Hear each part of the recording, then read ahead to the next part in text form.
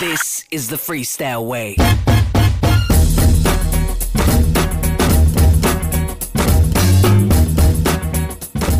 All right, welcome back, my friends, to the Freestyle Way podcast. My name is Carl Paoli. I'm your host, and this is episode 11 with my friends at the School of Calisthenics. I have both Tim Stevenson and David Jackson, aka Jacko, who I met last year in 2018 when they had me as a guest on their podcast, and later got to meet them in person when I was in London. And they have been such a pleasure to work with and get to know as they are excited about their craft, which is teaching people how to move better. And they do this through calisthenics, which is basically body weight training. And the beauty of the work that they do with the School of Calisthenics is that they treat this as an academy, as you go into school, as you go into physical education school. And one of their taglines that I really, really appreciate is redefining your impossible. And that's what they're in the business of, making the impossible possible. And they do it in such a beautiful way. And you will understand what I mean when you listen to our conversation. Something that I also appreciate about Tim and Jacko is that they teach calisthenics, which some would consider gymnastics, in a way that is very different. And the reason they teach in a different way is because they don't have a background in gymnastics. They are ex-rugby players who, yes, have an extensive knowledge when it comes to recovering from injuries and surgeries, as that's something that they had to experience through the sport of rugby, but they just have such a different approach. And it was a wonderful time talking to them because we really got to dive into not just where they come from and what they're currently doing with the School of Calisthenics, but why they're doing it. And in their words, they said at the end that they felt like our conversation was almost like going to therapy, which I took as a compliment because I personally like therapy. I think therapy is very powerful and it allows you to really discover what's behind the curtains,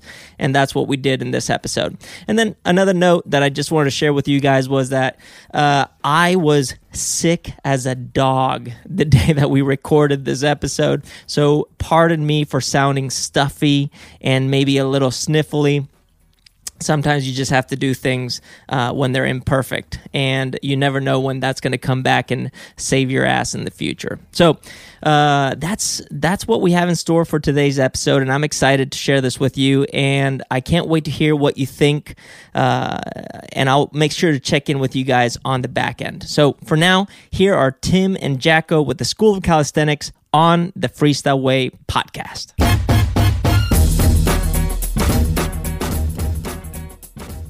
And we're live. Here we are.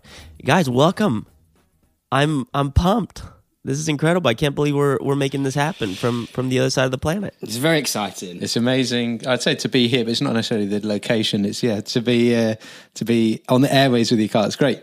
That's amazing. Well, I've been on your show, and now I'm so grateful I get to have you on my show, which is just, I love it. And I think I wanted to start our conversation today with some gratitude and really say thank you for all your support last year and for being there. I felt like I met you guys over Instagram, and we got to talking, and then we met in London, finally in person, when you guys were attending the Insider. You're even wearing the t-shirt right now, Tim. That makes me so happy. And even if Jacko says you're sucking up to me, I think I've worn mine awesome. so much it's just starting to wear out a little bit because I've been wearing it all the time. He's basically just jealous that I have worn the t-shirt, and You've now got one. I've one up to him on his relationship. Can't believe it. It's just crush on schoolboy you. era. Well, I love it. I appreciate it. And what I wanted to say is that meeting you guys last year was one of the highlights of my year. So thank you guys. You guys are awesome. It's really kind of you to say, Colin. And likewise for us, I think you're somebody that we looked up to in the industry. When we'll talk about it later, but when we first started exploring other people who we could learn calisthenics from, it was your content which stood out above everybody else's. So you've had a massive influence on the School of Calisthenics. Yeah, I still remember watching your planche series and going, right, perfect, this guy can coach, he's got the progressions for me, this is my resource. So you've very much been been a part of it without really probably knowing until we got to sort of share a bit of time last year. So yeah, it's been a massive highlight for us. So thanks for investing that in that relationship with us as well, because it means a lot. That's amazing. That's amazing. Well, it goes both ways. So even though I just met you guys last year, I feel like I've known you guys for a long time. And when we met in London, I remember seeing you guys and feeling like, oh man, long lost friends. Who went to the wrong gym. You guys did go to the wrong gym. That was pretty funny. So this morning, I was going through your website and I was looking to see if you guys had some quotes or something. And I found one quote that I really liked. And I think this defines you guys in such a great way, which is a quote that you both have together. And it says the following, quote, "Our journey isn't perfect. Neither are we. But that is exactly the point." Can you guys tell me a little bit about that quote and where that came from? Yeah, there's a fair bit behind that quote, to be honest, because of a number of different things that have happened. I think it tells the story of where we started. We aren't perfect. We didn't come into calisthenics with a gymnastics background or anything really that would have set us up for any form of success. We don't have a freestyle sports. We've never done tumbling. We've never done acrobatics. It's very much was a new thing. We were probably the opposite end, and we both played rugby. Jacko from the age of 6 and me from about 10 years old. So our whole thing was just my whole junior athletic and into my 20s really was just about playing rugby, and that doesn't really set you up for calisthenics. So the whole and then that kind of like became very much a part of the school of calisthenics, and we wanted to make it accessible. We found it intimidating potentially when we were looking at stuff that other people were doing. You see stuff on social, you see people that are amazing, and you look at it and go, I could never do that. And we know that there's, as we started training more and more in this form, we know that there's so many benefits, and we wanted to share that with other people. And we really want to make our messaging open and accessible to anybody, so people can have the confidence to also start and then therefore get the benefits. And it's also, if we're being honest, I know you said you wanted to go deep.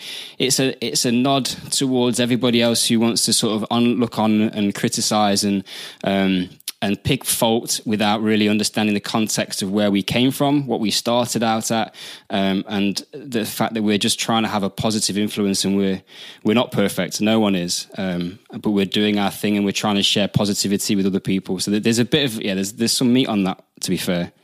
Yeah, that is for sure. I think you guys stand for that, no doubt about it. Ever since when did we connect first in 2018? Well, do you guys remember? Yeah, I'm trying to think, almost like as you were saying before. I mean, Tim bought me your book, Freestyle, for my birthday. I'm trying to think when it was. 3 or 4 years ago. Yeah, and then I think I just randomly sent you a direct message on Instagram. I can't remember exactly when it was, asking if you'd come on the podcast, and I just said to Tip, it was like a bit of a pun. Let's see if we get Carlos on the podcast. Like completely expecting, one, not really probably even a reply, and then two, didn't expect you to just go, yeah, go on then.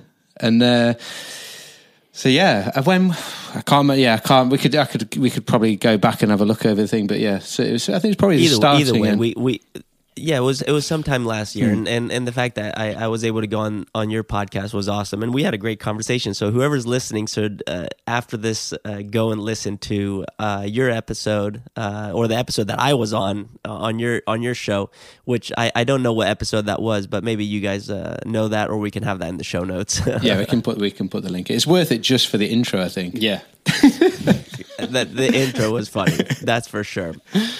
So you guys both come from rugby backgrounds. Did you guys grow up playing against each other? Did you guys know each other through rugby? Jacko was way better than me. So we could have crossed paths, but had been that age range, but I would never have played at the level Jacko was playing at. Tim's 2 years older than me.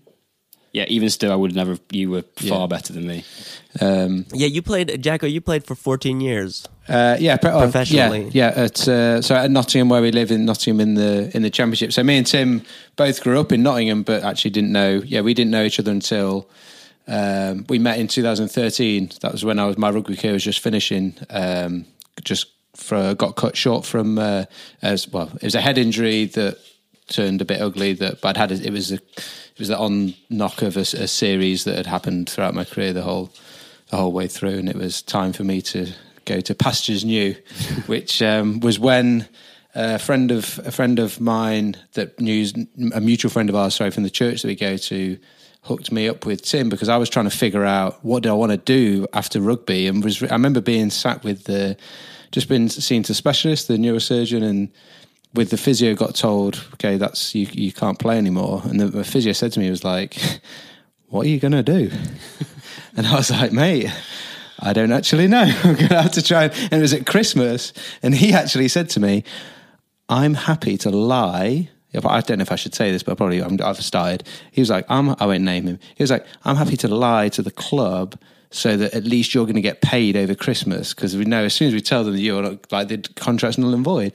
But luckily they didn't have to. I told them straight away, and they honoured my contract till the end of that season. I had another year, but we cut it after that. But during that time, I met Tim, and he'd got into strength and conditioning through not through the traditional route. So I'd not got an undergrad degree in exercise science or anything like that. I did materials engineering, and you did business management. Yeah.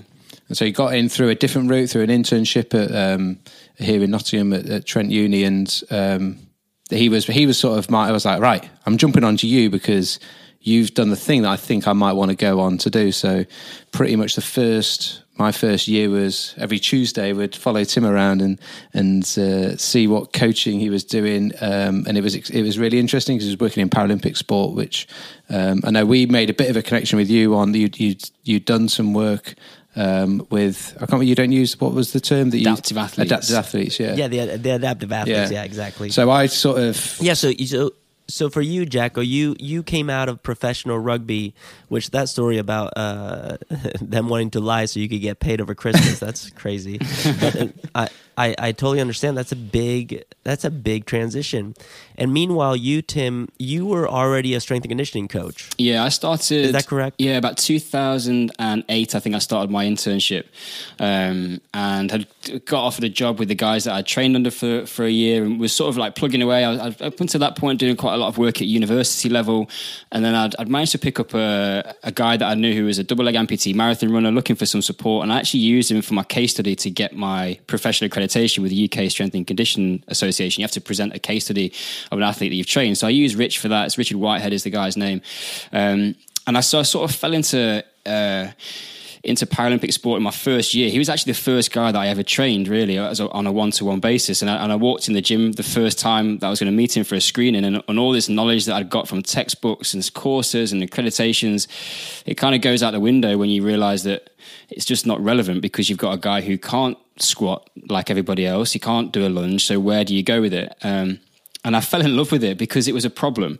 And one of the things that I really enjoyed about it was it gave me the freedom to be creative. I was allowed to be original. I could come up with what I wanted to do. And I used to say to people, no one can tell me that what I'm doing is wrong because no one knows how to do it right. Yeah. So I was just doing whatever I wanted. And we were just trying to mix this thing up and find out how it was going to work. And he had some success, and that grew. That community sort of spans from one to the next. If you do work with one person and you prove yourself, then all of a sudden some other person goes, well, can you do that for me? And that's how it began. It kind of snowballed from there. Yeah, I mean, isn't that true for everything, right? In life, people think they have it figured out, but in reality, we're all trying to figure it out. So, yeah, that's amazing, and I can attest to what you said. Working with adaptive athletes is one of the most empowering things one can do. Because you realize that to some degree we are all adaptive, and normal, quote unquote, is something that we have established because that's what we think is normal or what we see more often. But once you work with someone who has suffered an injury or lost a limb, you realize that we're all in the same boat. So that's an amazing thing. And at that time, Jacko, did you see Tim working with the adaptive athletes? Well, so 5 years. So Tim had been coaching for 5 years before I met him, and my first experience was a session that he was doing with Rich, with that guy. Who Tim's sort of quite humbly not saying. So he's like been multiple Paralympic world record holding champion since we've been working with him. So he has gone on to do, like a number of the athletes gone on to do big things. But yeah, I walk into the gym going, and Rich is there, legs off. Tim's prepping him for the session that's about to go ahead. And I remember feeling it's one of those things you don't necessarily, unless you've got an eye for it or been experienced to it, you don't see disability quite this. I definitely see it differently now. I notice, so I've done quite a bit of work with we've both done quite a bit of work with CP athletes. So I notice way more when I can see someone that looks like they might have CP or those types of things. But seeing Rich with his legs off, it was quite a weird experience. And what was so interesting was how comfortable they were with what was going on. It was actually what I realized very quickly. It was like, well, it's me that's got I'm feeling weird because it's my problem that this is of what's going on. I'm just not used to, like you say, what's normal. I wasn't used to seeing that. But then after, I don't know after how long it then just becomes the norm. And it's been to see how Tim's trained various different people and starting with Rich, from my experience, meant that my starting point for my S&C career was like, you got to learn a lot of stuff very quickly because you're learning what's in the textbook and then you've got to learn all this other stuff as well. But that was a steep learning curve, but it set us up to be better coaches and more adaptive, I guess, to use that phrase, more adaptive in dynamic in our coaching, that we're quite happy to come up with a new exercise, test an exercise, try something out for it to be wrong, try again, it to be wrong. Okay, we're going to try it this way. Okay, that's what's starting to feel right. And then refine the process. The training program would never stay the same because you are constantly trying to refine it. And some of those things that you need to refine are brand new, fresh things. You have to challenge yourself to not just grab the next thing on or put a little bit more weight on the bar. We've got to think a little bit differently. And that's certainly transitioned to the way that we've been coaching and in the first instance, learning calisthenics for ourselves, because we literally had no idea what we were doing at the start. Just two rugby players messing about is literally sounds a bit crazy, but that is what it was. That's how it started. We didn't start doing calisthenics because we wanted to make a school and then go and teach people it. We were just doing it for his own fun. We just thought it was going to be a different way to train. Yeah. Yeah, I mean, that's incredible. And it's cool that you both started as in the strength and conditioning world, working with adaptive athletes. I think that's an amazing start. And it's almost like it makes everything else really easy now. It's like, oh, like you're no problem to solve problems with. So that's amazing. Someone comes in, they've got all their arms and legs. You're like, oh, is it easy? Yeah, okay. It's almost like you're cheating. Yeah. It's kind of like that. But you, Tim, you suffered an injury, a pretty big shoulder injury that got you out of rugby, I assume. And so when I was playing at university, I was probably 21 when it first started. I dislocated my shoulder. And then it went back in. I hit the ground and my shoulder went back in. So I didn't really do much about it. Carried on playing in the weeks and months to come and suffered a number of different occasions of dislocation. Ended up having a surgery when I was at university. So I had a slap repair, which is basically sort of a tear in the labrum, which was allowing the head of the humerus to slip out of the fossa on the scapula. So it's just very easy. The guy explained it to me. He says it's like a button going through a buttonhole. It just slides out of place. And that sort of progressed, and I actually lived abroad for 3 years. And I stopped playing rugby. I went and was a scuba diving instructor for 3 years, which Jacko thinks is hilarious, as thinking me wandering around the beach just going, "You want to scuba?" And that is where were you a scuba instructor? Australia. I was in Sydney for quite a while, and I worked up on the Barrier Reef. And I went to Zanzibar for a year, which is where I met my wife. Which is exactly in Africa. Yeah, and Zanzibar, East Coast, just off Tanzania. But a scuba diving instructor awesome. Picking up his wife. Yeah. You know, is that what Jacko is constantly giving you grief for? Yeah, pretty smooth, right? She's looking at me. So I came back to rugby after I'd lived abroad for a bit, and then started having problems with dislocations. Had another surgery, same thing again, and that was like a very much of a starting point as to why I got into bodyweight training. I wanted to try something different because I'd done so much physio over the years and none of it had worked. None of it had prepared my shoulder for what I wanted it to be able to do. And at that time, when I decided to have my last dislocation and while I was doing my S&C internship, and I was like, I'm working now doing a job. I can't afford to have a shoulder which is not stable. So I stopped playing. and then a few years later sort of found my way into calisthenics, because I thought if I can do a handstand, then I can have some confidence that my shoulder's stable. And I remember the first time that I sort of like put my hands on the ground and was like, I'm going to try and jump up into a handstand. I honestly didn't know if my shoulder was going to stay in place, because I dislocated it on my Olympic lifting workshop for my professional accreditation, doing a snatch balance with an unloaded bar. So with 20 kilos and a small jolt, my shoulder fell out in overhead externally rotated position. So there's no reason why it wouldn't do the same thing in a handstand. But fortunately, it stayed in place and it allowed me some time to play around with it. And that's been a massive thing over the last 5 years for us. And one of the areas that we're now sort of done some work in this year and pushing forwards with is the benefit of progressive bodyweight training from a performance perspective of stabilizing shoulders, because they're amazing. Now, I can do a human flag cold without prepping, and my shoulder has the control to stay where it is. And that's been probably someone asked us a question the other day actually and said, what is the best thing you got from calisthenics? And for me, that's it. I've now have confidence in my human body to be able to do what I want to be able to do with it. So there's been it started off as Jack and I wanted to mess about with a new form of training and me playing around with something in the gym, and it's just grown and evolved and taken directions that we never saw coming, but it's been amazing. Yeah. That's, I mean, doing gymnastics, I can relate to what you're talking about, how confident it makes you to be able to perform anything, especially if you've had to recover from some injuries. I'm curious about the first time you tried to do the handstand. What was the experience there? Well, bear in mind what was that like? So I could kick up to a wall handstand, but I remember like playing around with it. So I'm a fairly confident athlete at that point in terms of, if you gave me a movement challenge, I would be all right to have a crack at it, but nothing with it required any sort of skill had I tried before. And I remember I didn't know what I was doing. I was in South Africa. We had little to no internet connection, so I couldn't do a lot of research. And I didn't really know, I didn't have a teaching process in my mind. And I actually sort of started in the frog stand. And then I kind of just because I'd got a good strength background, I was able to kind of push out into a tuck handstand effectively. And that's what I just did over and over and over again, because I could do wall handstand push-ups.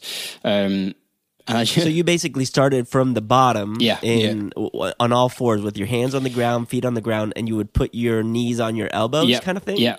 And then from there, you would try to press up into a handstand? Yeah. But you just because you were so strong, you could do that. Yeah, but you never, for a long time, weren't ever even worried about trying to straighten your legs. You were literally just trying to get to that like tucked position upside down, so that at least your trunk was vertical, because that's giving you the shoulder thing that you wanted. And actually that cemented a lot of the groundwork, whereas douchebag over here went for the, we're doing handstands, I'm just going to kick right up and just fall over. And that then led to very, very little progression for myself and that. So Tim, when you first started doing handstands, did you know Jacko already? So we'd only just met, and then I came back from that holiday, and I think the first gym session we did together was a calisthenics session. So I said, like, let's get together and train. I'm going to show you what I've been doing. And I showed him back lever, because I'd had to play around with that on some rings that I'd taken with me, and we messed about with some frog stands. But yeah, our friendship very much started right at that point. So there was very little before that, to be fair. That's funny. So your first movement you taught him was a back lever, which is pretty intense. Yeah. We were just skinning a cat, I guess, weren't we? The first thing was, so he'd been doing that whilst he was in South Africa, and I tried the frog stand or crow stand, as some would call it in yoga, and I just hit the deck. My head just face plant straight away. That was my first experience of so you got another you got another concussion. Yeah, exactly. I was like, I'm not sure about this. I remember going through that thought process, actually, of going like, some of the stuff we were going up, said, I don't know whether that's actually a great idea for me. This story would be way better if you'd actually had a helmet on during the entire time. That's classic. Jacko, tell me about your first experience working with Tim besides you hitting your head. What was that like, and what got you to stick with it? What kept you coming back? Well, so I guess as Tim was talking about, during that period, I had my head injury in the August 2013, and initially was actually trying to get back to playing, but just couldn't shift my symptoms. And it wasn't until the December that the specialist actually sort of called an end to it, and then sort of it was then maybe like January, February time that I was trying to get back into being able to do some training. I've always loved training. I love that side of it. It was a privilege to play sport as a career whilst it lasted, and I knew whenever I finished playing, I was like training and fitness, and that was always going to be a part of, or always thought it would be a big part of my life. And I remember saying to one of my friends, I was in good shape when I was playing rugby. I wasn't one of the big fat guys. I was one of the smaller, faster guys, which is why I just got beaten up probably too much. Wasn't probably quite fast enough. But I remember saying to one of my mates, I was like, when I finish playing rugby, if you think I'm in good shape now, I'm gonna hit the weights and I'm gonna get like absolutely jacked. Like that was my sort of type of mindset. And I remember being in the gym. There was 2 occasions. On the first occasion, I was doing bicep curls, and I was looking in the mirror, and I was like, "What are you doing? Like, you could do anything in the gym now, and you're doing this." And then I remember doing an upright row on a second occasion, and just thinking, "I'm just doing everything the coach used to tell us to do." Because actually, that's all I had in my tool set. I didn't know. You only know what you know, right? And I know this. I knew this one way of training that was for rugby. But there was no rugby anymore. So I started to very soon lose my motivation to train. And I'm actually just very grateful. You talk about gratitude, like thankful that Tim was going on that other journey and we came together. And he didn't know I was struggling for motivation to actually train at the point that he introduced this thing that was new and gave me some new, my goal used to always be there was a goal every week. It was, depending on what day we're playing, Friday, Saturday, Sunday, there was a game of rugby, and I knew I was preparing for that. Literally, as soon as the new week started, you're prepping for the next game, and when that's taken away, it was quite a strange feeling or understanding of a bit of self-awareness for myself to realise that I thought I was really super motivated, Jacko the rugby player. Whereas actually, when you took the rugby away, I wasn't that motivated for training, which it seems even weird now to say because I'm back into a position where I'm massively motivated. I love training too much because I do it too much, if you know what I mean. I need to rest more. But that's what calisthenics has given me, something to then strive for, something to work towards. It gives me a bit of a reason, a why for my training. And actually, it's opened up my eyes to so much more to training than what was, what we were doing for rugby was very specific to that. And you've got to be specific to get good at it. Whereas it's opened my eyes to just so much more. And I've learned so much about my body physically, but also I'm learning, we're learning about ourselves mentally as well when our tagline is redefine your impossible. Literally everything that we try and do now and that we can do now used to be 100% impossible to us. When I started, I couldn't touch my toes. My hamstrings were that tight. My hip flexibility was that poor. And I used to pull my hamstring when I was playing rugby. It was a bit of a problem, but I didn't address the issue until I had a reason to do it. You'd think, well, Jacko, the reason to do it would be so you don't pull your hamstring, you can carry on playing rugby. But I actually needed something a little bit different. And, for me, trying to improve my straddle position and some of my pike positions, I actually now enjoy that, whereas I wouldn't have even done it before. I actually enjoy trying to improve that because you see that improvement, you see the knock-on effect it has then on your training, but then you feel better as well. So you're getting these like double wins. I can't remember where the question started with, but yeah, I mean, it doesn't even matter. I think one of the points is that you found something that you loved, and you started loving practicing calisthenics. And then, in addition to that, one of the realizations is that training for preventive causes or medicine, in this case, was not that motivating. Yeah. It wasn't exciting to train to prevent from pulling the hamstring. It was more exciting to train for the sport or now for 100%. Calisthenics, which is so cool. And it's awesome that you both fell in love with it at the same time or at similar times. And what was the moment when you guys decided, okay, let's do this together and maybe let's start this company? How did that all happen? Well, it was like Tuesday. It was a Tuesday because remember I had Tuesdays was my Dave Day. Dave Day. Where you had the most number of like sessions with athletes, so it was like the most productive day for me to come, and then we'd train at the end of that day. And I don't know, it just... Well, people in the gym had laughed at us to start off with because no one was doing anything like what we were doing in the gym. And And you know when you've been in the game a while and you've built up some confidence in like, okay, you can do Olympic lifting if you want, or you can lift heavy. Like I got to a point where I actually don't really care what other people think, because you've had the opportunity to develop a body of knowledge and experience, which means actually you probably know a little bit more than the average sort of gym person. So I would just do whatever I wanted in the gym. But people come up and it's still one of the biggest compliments anybody ever paid us. But a girl came up to us and said, "What are you boys doing in the gym? Because it just looks like you're messing about." And we were like, that is exactly what we were doing. So we were kind of like clowns to start off with, and then we got all right. And then because we'd kind of taken the strength and conditioning knowledge and broken down into some progressions, and we started to sort of piece it together for ourselves, people sort of said to us, a few people said, "Oh, you guys run a workshop, why don't you run a workshop? How come? Like I want to learn how to do a human flag or whatever." So we actually just sort of cobbled together a workshop. And I remember saying to Jacko, we'd been frustrated with the fact that we didn't have access to a huge amount of good quality resources which were meeting us where we were at. So I said to Jacko, like, and we talk about it a lot, but I said, if we're going to do this, we're going to try and change the game. Like, we wanted to do something different and make it accessible for people. And we have a massive passion for beginners. We really want to help people to get on board. And so we put these workshops on, and they came. People came, and then we did another one, and people came, and then we thought, you know what, like, let's just start something and see what happens. We put a beginner's guide out, which was free, which is still available. And we made so many mistakes. We could tell you like the number of failed things that we tried to try and grab and build a business and a platform and a brand. But it really came from such an organic place.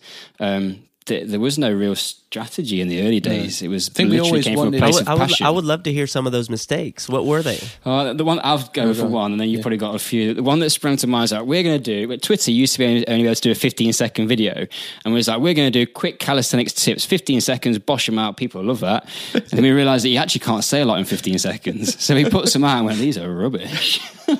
And then we would like write content or put videos out, and we'd be like, that's good content, like that's good, but no one would like it, no one would share it.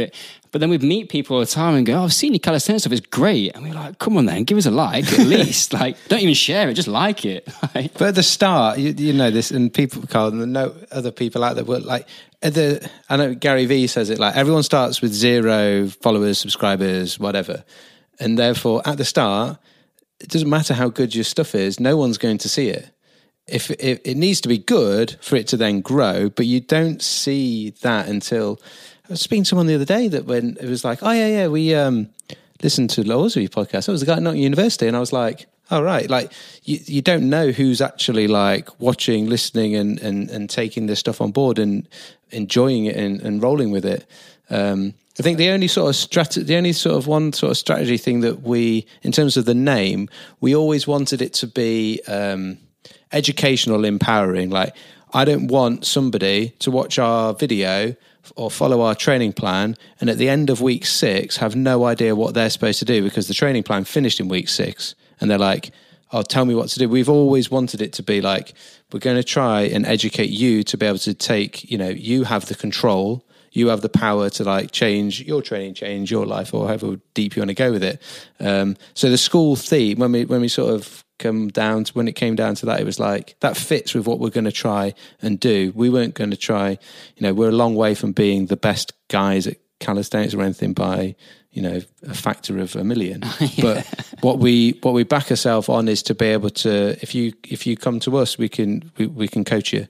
And that's what we've always tried to. Yeah, and I always say with an athlete, when you're training athletes, you've got to meet them where they're at, and that's often comes from a communication perspective or putting a different hat on a different day. If they need an arm around the shoulder or a kick at the backside, it becomes the emotional intelligence to understand where someone's at, meet them where they're at, and then to design training intervention around that. And that was the same thing in the calisthenics thing. We wanted to make it open so we could meet people where they were at and not be intimidating or off-putting. And probably people still find us that because they look at what we do now and think, "Oh, I could never do that." But we hope that as we get better and refine how we communicate in the way that we do it, we can continue to make it open to people. I'm trying to think of Yeah, more and mistakes. I mean, you guys are definitely doing that. Where did it start? Where was the first School of Calisthenics post or program? Where was that found? Was that Instagram, Twitter? What platform? Was it a website? Was it before? It would have been. It was Twitter or Facebook. Was the first? I don't know if we were on Instagram straight away. Yeah, I think it's probably Facebook, because I think we ran our first series of workshops and they were called sold it from Facebook. Yeah, we put that. Yeah, we didn't even advertise. You had to. Yeah, we had a thing on Facebook. And it was to ring up the gym, and the gym you need to pay over the phone to the gym, and then I think took a percentage of that from the gym. Yeah, it was called Strength Training for Survival in the Urban Jungle. Because was that the first? Was that the first name? That was the name. We should do that again, right? The course was, and it was split into. There was two modules or two parts to it. There was preservation and evasion, and I can't even remember what the other two were, but basically it was we fitted it and we took a bit of a tongue-in-cheek approach to it, and it was supposed to be funny, but it was sort of like, if you needed to save your life, have you got the skills to be able to do it? So if you're on holiday with your mates and you fell out of a balcony, can you do a muscle up to get back in? And then the evasion one was like, if you ever needed to get away from a dangerous dog or something, you might be able to do a human flag to clear away from any potential hazards. And it was designed to just be a little bit sort of playful, because that's what our training was about. We wanted to do a video series about it, but we are going to bring Strength Training for Survival in the Urban Jungle back. I just don't know what format it's going to look like. And how did people receive that title or the name of your workshop? What were they thinking about that? I think it was a very clear intention from the start that Jacko and I don't take ourselves too seriously, because we have no right to. Like, we're here doing what we're doing, as I said before, from a place of messing about and playing. And we had like 7 or 8 guys, I think. It was all guys to start off with on the first one. I think there was maybe 10.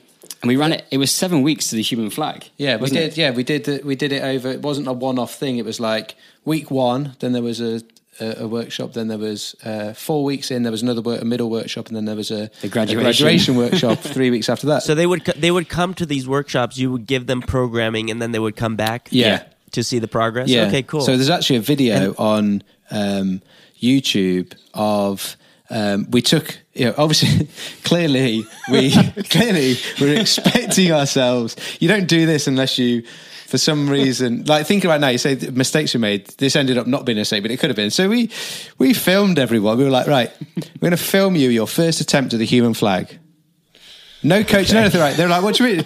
Just stand over there and try and do a flag. So they stand there and we've got the video. And then we took a video, and there was 3 guys. Not everyone did it, but three of them. And all very, very, very good normal-looking guys. Like, not big, jacked guys or gym, like, all completely normal guys. Like, just like we are. But, if you were to say our training from a safety perspective, we did go, here's a couple of cues. It wasn't like, it makes it sound so just like reckless, but we kind of... Tim's protecting himself right now. But 7 weeks later, we've got 3 of them holding a flag for longer than I could hold a flag after 7 weeks, like 100%. It was amazing that because of all those mistakes we make in training, you can talk about business mistakes and things as well, but all the mistakes we've made at training have meant our route in our journey to some of the things we can do and still can't do is like treacherously long and frustrating, but it makes you a better coach. That like when you're there with somebody and you see them do it wrong, you can level with them and go, I know exactly what that feels like. I too smashed my face on the ground when I first tried to do my frog stand. Here's some of the things that are going to probably help you, or here's some things that I found help me. If you've never been on that journey, it's going to be difficult for you to relate to them on that level. And I think that's one of the things that I hated it at the start. Like I want it fast. Like I wanted to be able to do everything.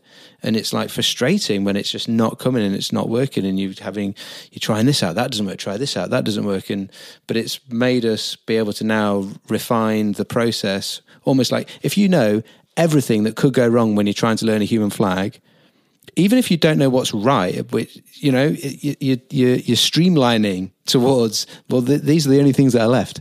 Not that's an extreme, you know what I mean? But if you know what's wrong, you've got a good chance of figuring out what's right, and also preempting the difficulties people are going to have. So like in the virtual classroom that we've got, there's ways and lessons that people can, and steps to go through. But along that journey, we've got these troubleshooting steps of like, you need to make sure you can do this before you go to that next level. And if you're struggling with X, then here's Y to actually solve that problem for you.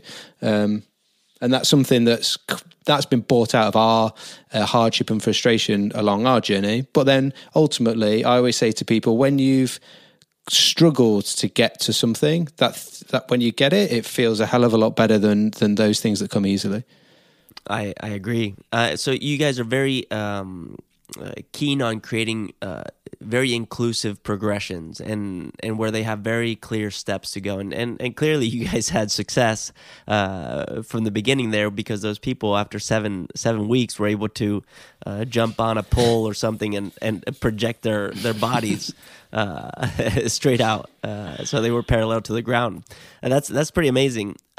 So what happened after that? Did you guys decide, okay, let's just take this online, or how did it go from being something you were doing as a workshop in the gym to online? What was the thinking there? Yeah, so we actually at that point had brought in a third part of our team, which is a guy called Ben, who sits as a bit of a sort of, we call him the headmaster, but he's not involved in the teaching or the coaching, but he sits there as a sort of a business development. Yeah, so I played rugby role. with Ben for years, and he went into sort of sports PR and marketing.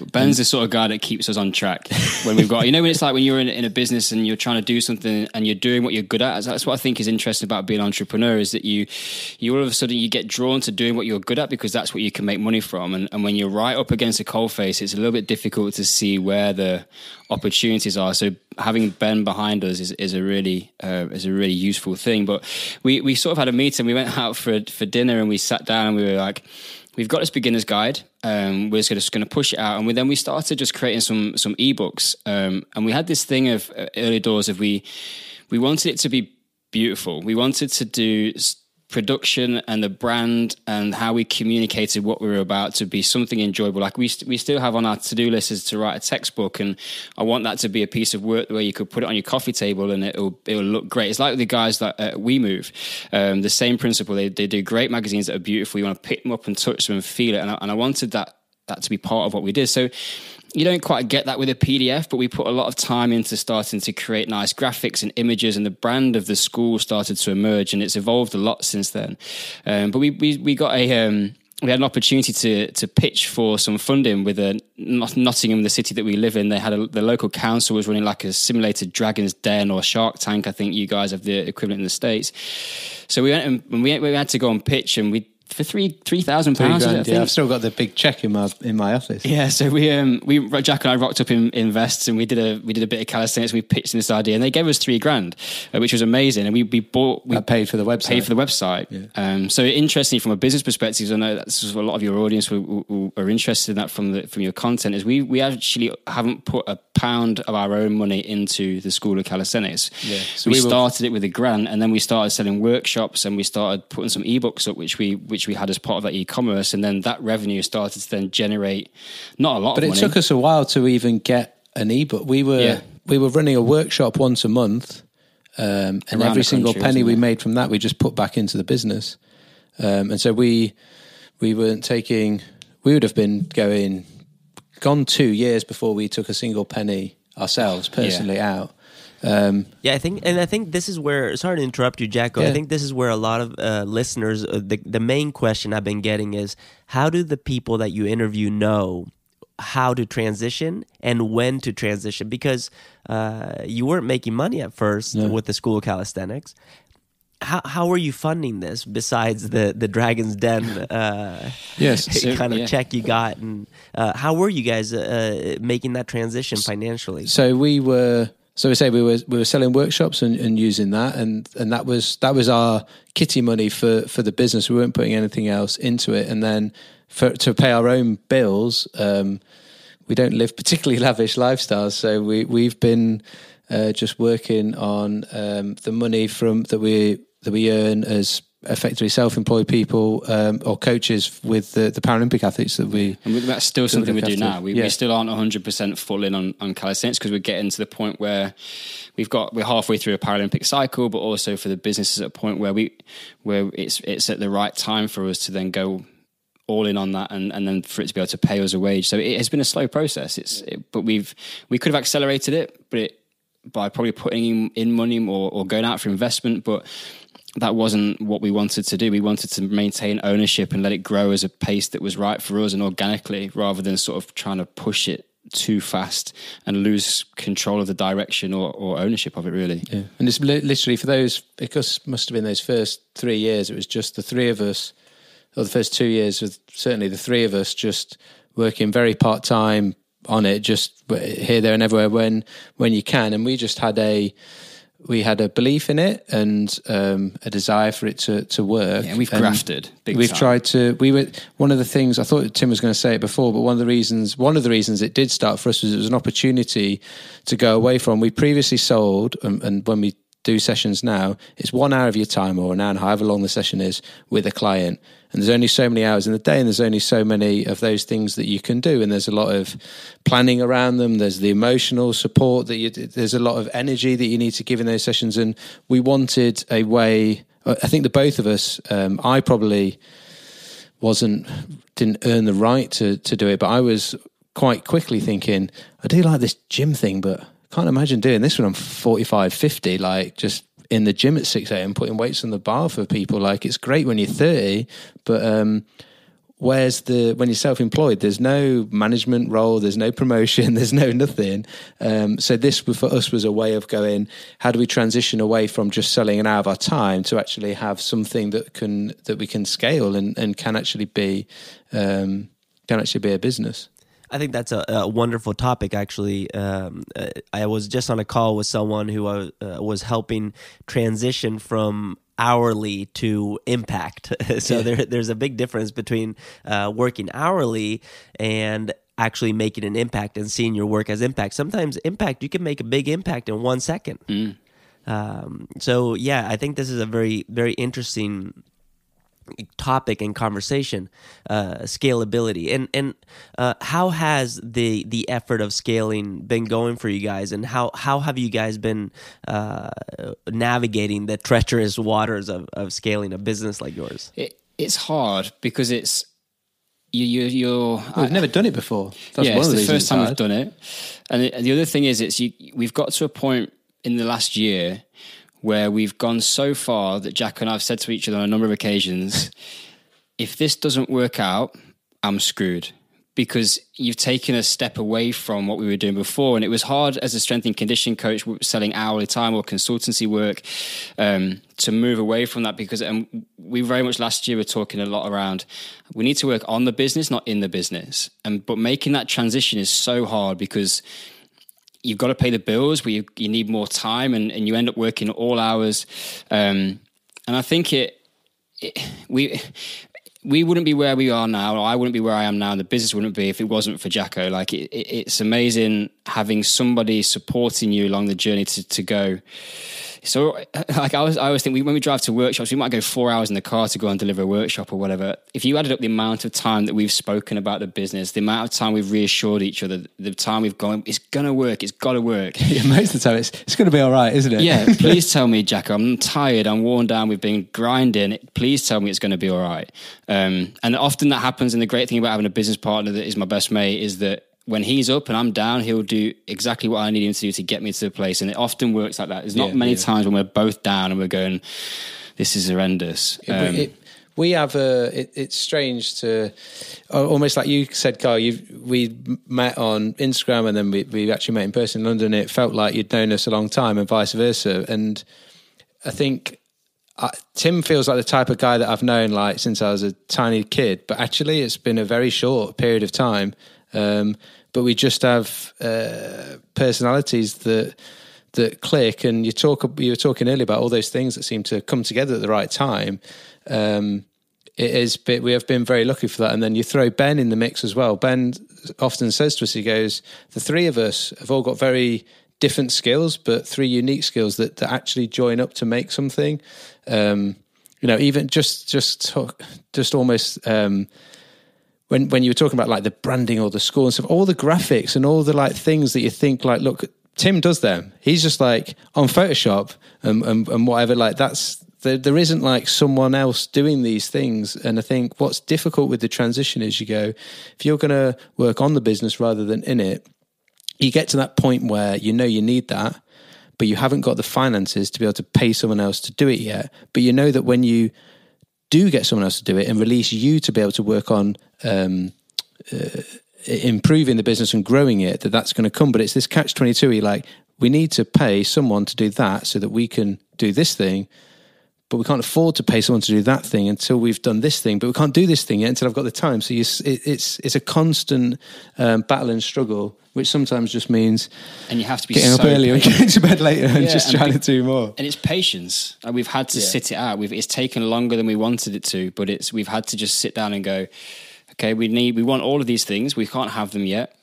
So we're going to have to, we've got to wait and we've got to keep working. It's still early days for us. If we go like, what's happened in the last 3 years, you're like, well, whoa, actually, if you think of it like that, like it's been flipping crazy. And then go, well, what might happen in another 3 years? I hate to think, like, if the next 3 years are like what the first 3 years are, like, I've got no idea what we might be doing, because I certainly didn't expect to be doing this now. Do you know what I mean? If I think back to 5 years ago when I was sat there with the physio going, what are you going to do? Going, I've got literally no idea, mate. I know one thing, I need to pay my mortgage at the end of the month. And it's literally, it's like that. And you go, well, that's exciting though. That's the one thing that like, that's frustrating at times. And I sometimes say to Tim, I go, mate, that guy in, I'm trying to think of what's a supermarket? What's a supermarket, well-known supermarket in America? Safeway, Vons. I got Safeway. I used to work at Safeway. I was in dry cleaning. But it sees someone stacking shelves in Safeway, and I'm like, I'm so jealous of you. You look at you just stacking your shelves. It's so easy, and you're going to get paid at the end of the month. You've got all these other worries, but it's that journey. As much as enjoying the calisthenics journey and those frustrations, it's exactly the same thing for us from the business point of view. And I don't think we wouldn't truly, actually, even though we between ourselves like worry and complain about certain things, we wouldn't have it any other way. Yeah, I sometimes when I'm driving and I see someone cleaning the streets, I was like, man, I wish I had your job right now. Exactly. But then I think, no, that's not what I want to do. That's not what I love. It's like what we were talking about earlier. When you love something, it's easy to adhere to the process. Yeah. And I think we love this game of building. Yeah. And we love the game of calisthenics or gymnastics or CrossFit or fitness or footwear and apparel, whatever it may be that we're in business in, and we're willing to go the length. And the fact that you guys have each other is such a big deal. I'm curious about how are you supported outside of the business? Families, friends, what do they think about your endeavors? And how do they support you? Yeah, we are amazingly fortunate with that. I would say I've got a very small inner circle these days, partly because of being self-employed for 10 years and working unsociable hours as a coach. You don't get time to invest in a lot of friendships. It is a sacrifice. I'm not in touch really with anybody that I went to university with, or so it's a tight-knit community of people around me. I'll talk for myself, and Jacko can jump in, around people that are invested in me. But my wife is her father is an entrepreneur. He was an architect, and he's built a big business. He designed a house for Nelson Mandela, and he won African Architect of the Year for like 7 years in the band. So she's seeing the grind of being self-employed. She knows it, but it's also in her as well. She also knows it and loves it, and so she understands. So when we're doing the things, we're making the decisions, she's coming from a place of real understanding, empathy, excitement, and then she's in it as well. Like, and her background is marketing and project management, and she's now working as part of our team and adding value. So we sit down in our office at 10 o'clock at night, and I said, so this is it, this is the life. Look at us, sat up at 10 o'clock, grafting away for no cash. But it's so I'm really fortunate. And my mum and my dad are there as well. I don't think they really understand the digital landscape entirely, but I'll tell the story of when your mum asked you about how many, you said about we'd launched like the handstand ebook, and you were telling her how many you'd sold. Did you like? I mean, she's I think I told her how much we'd made in like the first month or so. We had a good month when we went to the handstand guide, and to watch her face when I told her we made that much money, and it wasn't loads. It was like it was a reasonable amount But of money. she thought but you'd like sold. You said like, oh, we'd sold like £4,000 worth of ebook. She was like 400. Yeah, It's yeah, like, she was. Yeah, No, Mum, like, PDFs. Yeah, That is amazing.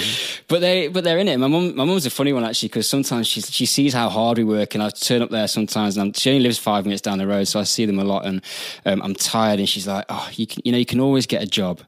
You can always, that would be easier sometimes, and she knows it's not part of me. I wanted to work for myself and have my own business since I can remember, since I was a kid, and she knows that. But she still does that motherly thing of going, I just want to make your life easier for you. But they're 100% behind us. I don't have any negative voices around me these days. Everyone is cheering for us from the sidelines, which is great. Well, I'm one of your cheerleaders, and I want to be the president of the fan club. Yeah, I'll give you my mum's number. You can have a chat to her. Okay, I have to compete with her. That's amazing. I think your story is really interesting, and I feel like you guys have come such a long way. And one of the things that I want to touch on here now is perception. You know, if I found you guys on Instagram alone, and I saw you guys have like 140,000 followers or something like that, Yeah. I would say, oh, wow, these guys are doing it. They must be living the big life. Is this something you guys have talked about? And how can you help me demystify this? Because it's clearly not the case. Do you want the warts and all reality of that? Give us the I don't know. What are the whole warts and all of reality, that? please. You can buy that. Huh? If you're willing to invest, like, it's not that we don't buy followers, but we advertise. So if you want to build a profile, there's a number of different things. You have to put content together. It has to be good content. You've got to create consistently high quality content. But like we've spoken about before, these social media platforms are pay to play. If you want to advertise and get reach to an audience, it's a willingness to invest. Yeah, and we've I done think that. we did it before. We were me and Tim would plenty of times you'd see. You come across various different people on Twitter, and you'd see them go, crikey, they've got like, I remember we used to think someone had got 25,000 was a crikey, lot. 25,000 followers, like, what are they doing? And they must be doing this, that, the other. And it for us, it's been like, yes, we use Facebook adverts and Instagram advertising, and but it's been a case of like, we've done... Since the day we started, we did a blog every single week without fail.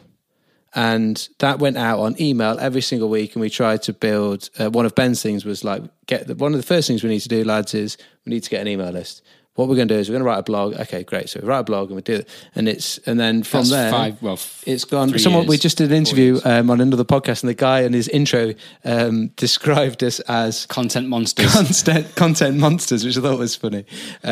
Because we literally, at any opportunity we get to film something of us coaching or doing or whatever, we do that, and we film all of our tutorials and everything, and we put out, now we put out 1 or 2 bits of content every single day, trying to provide value for somebody. Like from the off, one of my biggest passions was like, if someone wants to learn to do X, they want to learn to do a human flag.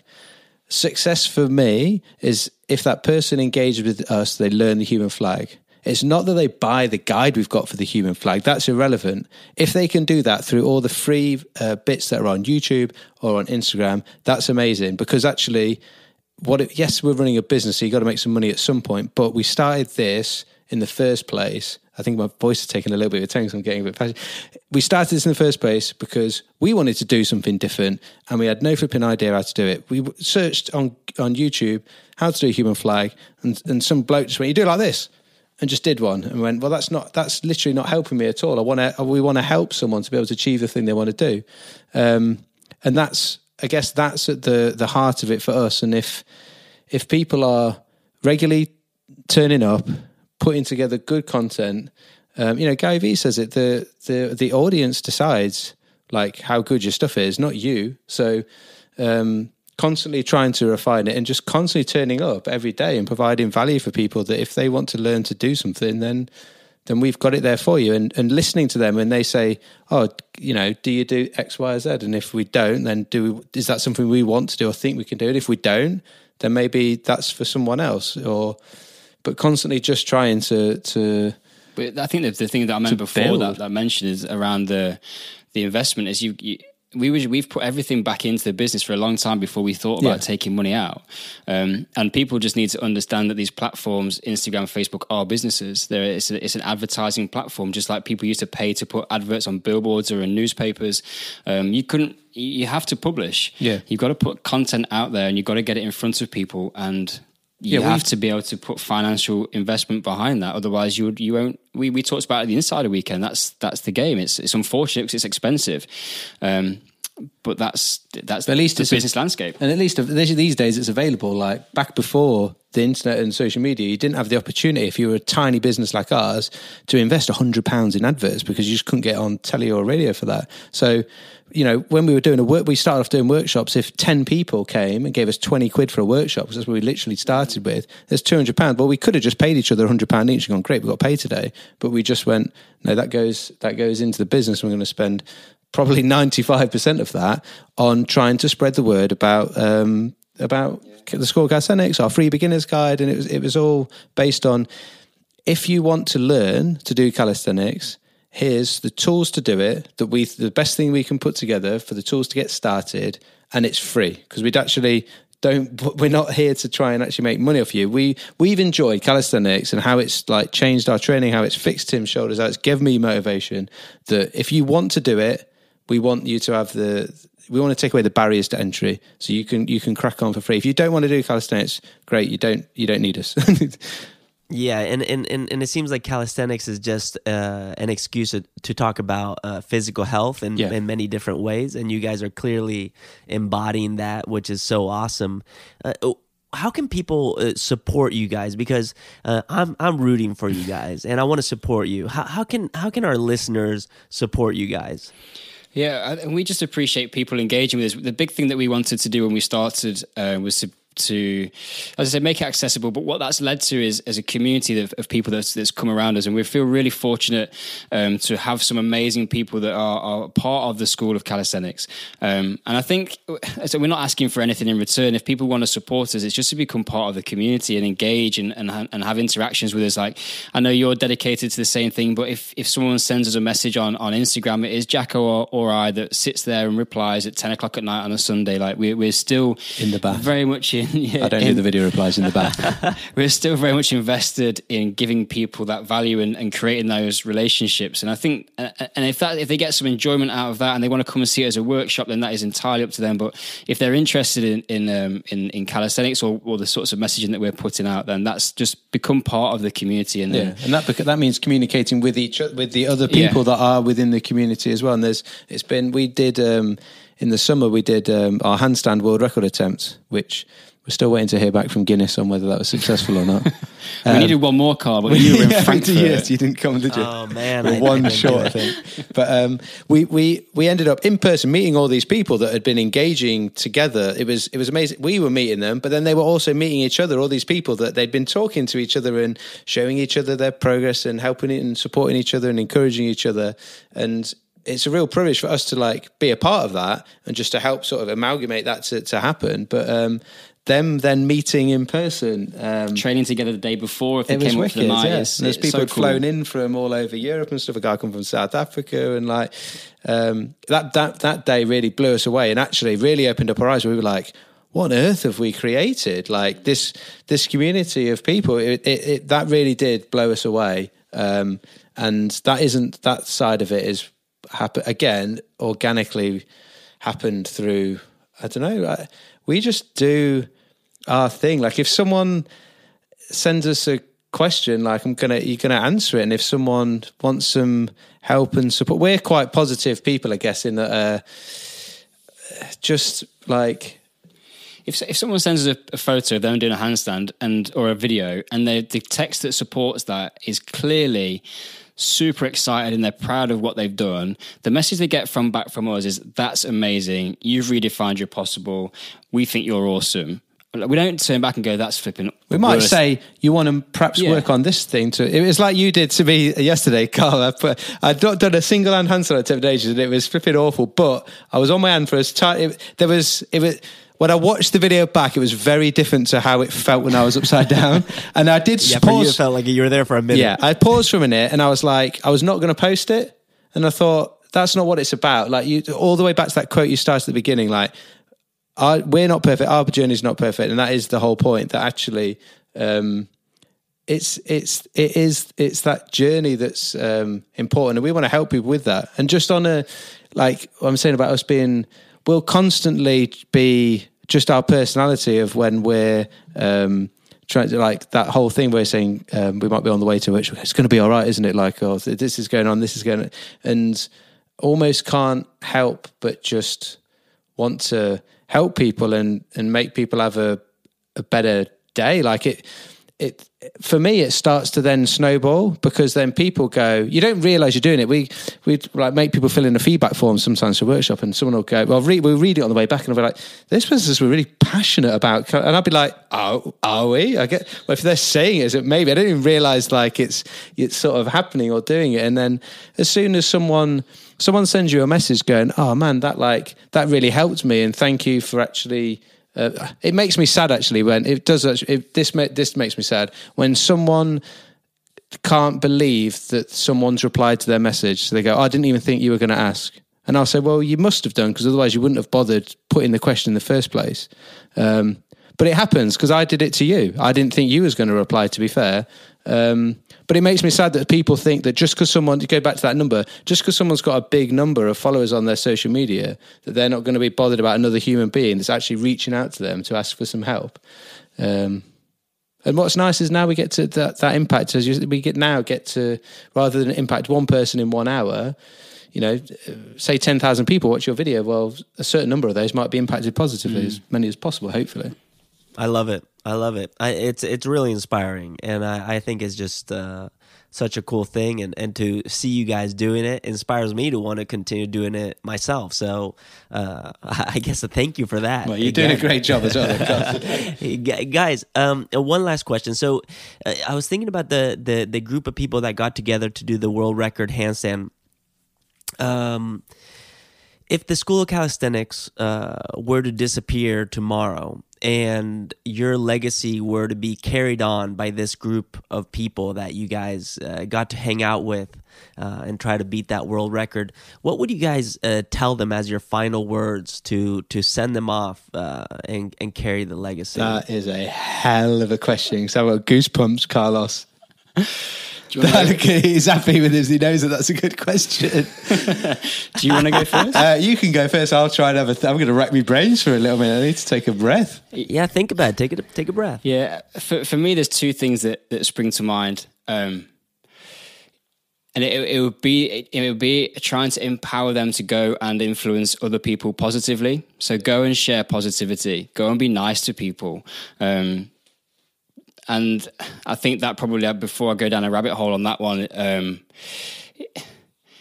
that's so much about what I think the world needs more of, is people with the confidence to just go and proactively be positive, to encourage other people despite them not being perfect. And it goes back to where we started. Like, we're not perfect. None of us are perfect. But some people will potentially put themselves above others, and there becomes this sort of this strange online sort of environment. But just what we've found is we haven't tried to build. We didn't start off trying to build what we now sit as part of. We've just tried to support people to do something they didn't think that they could do. And what has been reciprocated through that to us, as Jacko said before, just blows us away. And I think that what I've learned, it's not that you've learned that we weren't doing it before, but what is being reinforced for me is just be nice to people, be positive, just like encourage people. And then my second one of that is don't ever be too afraid or shy to play.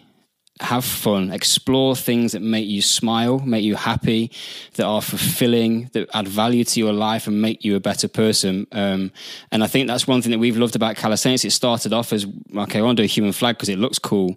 Whereas now what we've found is that it's about yes, the physical well-being. It's good for our mental well-being, our mental health. It encourages us to engage and have community with other people, which is something as humans that we benefit from, and it brings happiness. So do more of it. That's what the essence of play is do it while it's enjoyable and fun, and when it changes, change it. But I think people become too restricted on not wanting to give themselves the freedom to do that. And whatever that looks like, whether that's doing handstands or whether it's obstacle course racing or if it's CrossFit or whatever, painting, music, it doesn't matter. But yeah, that'd be my underlying thing. Just gonna be nice. I would then throw on the top of that of go,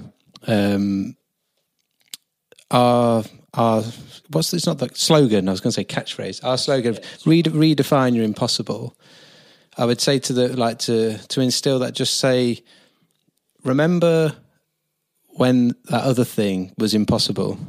So whatever you're trying to do now individually, but then also collectively, remember that thing that you used to think was impossible, and you did that.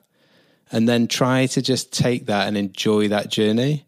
And then individually, enjoying the struggles through that, but then collectively, because that's what's been the biggest thing, is how people are part of that, helping that. Like, we might get a message from someone saying, oh, so blah, blah, blah, that was inspiring. And actually, I always throw it back to them because it gets me pumped up to go and try and do something in the gym.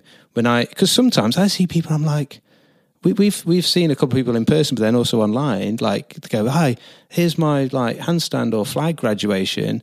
And you're looking at them going, not in a nice way, going, physically, you don't look like you're strong enough to be able to do that. And it's amazing. And then it starts the whole redefining imposter thing in my own head. And so encouraging them to keep pushing those boundaries. And those boundaries might not be the boundaries set by the world that, of what the world thinks is amazing and impossible. That might be for 67-year-old Sally, who just did a frog stand in a front room for the first time, and she's never done exercise before, and all she used to do is sit on the couch. That's redefining your impossible.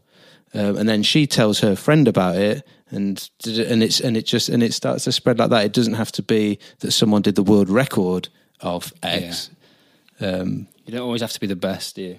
No. I love it. Guys, thank you so much. This is amazing. Where can people find you? Where can people follow you? Yeah, so if you as you say, we're content monsters. We're pretty much all over. So if you can, schoolofcalisthenics.com is our web address.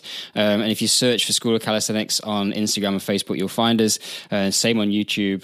And you can sign up to get our email. We've actually just in January, we're launching our virtual classroom, which is our online community of people where we've got all of our content. We've modularized it all. So if you want to learn a movement-specific calisthenics goal, like a handstand or a human flag, we've broken it all down. It's very much a part of troubleshooting all the stuff that we've talked about what we are passionate about is implemented into that. So we're in there as well. We're part of the community. So you can literally ask us questions, and we're doing live webinars. We've got work. You can follow Tim's training program if you want to be just like Tim. Yeah, education platform for us to share sort of training science. We've gone all in on this one, and that's going to be the hub of calisthenics of School of Calisthenics for us moving forward. So have a look at the virtual classroom and come and hang out, because it's going to be cool. That is awesome. Thank you, guys. You guys are awesome. I think we did it. That's amazing. Thank you for taking the time and for making this happen. I know you guys have busy days, so I really appreciate it, and I know that the listeners probably appreciate it too. Thank you for having us on, Carl. So thank you. We did it. Yeah. And this is the first time we've talked about some of this stuff. So we haven't really delved, and no one's really spoken to us about the business side of stuff. It's nice before, to go. It's been great. It's nice to do it rather than just tell us the next progression for a flag. Yeah, I mean, you know exactly what we're talking about. We got to change the conversation. That's just how it is, right? Yeah. All right, guys. And thus concludes another episode of the Freestyle Way, my friends. Thank you for listening. I hope you enjoyed this conversation with Tim and Jacko, and you can appreciate why I appreciate them. And if you did appreciate this episode, you know what to do. Take a screenshot of your phone listening to the podcast and share that on stories. And make sure to tag myself at Carl Paoli and my guests, who today were the School of Calisthenics, who you can find at School of Calisthenics on Instagram, Twitter, and Facebook.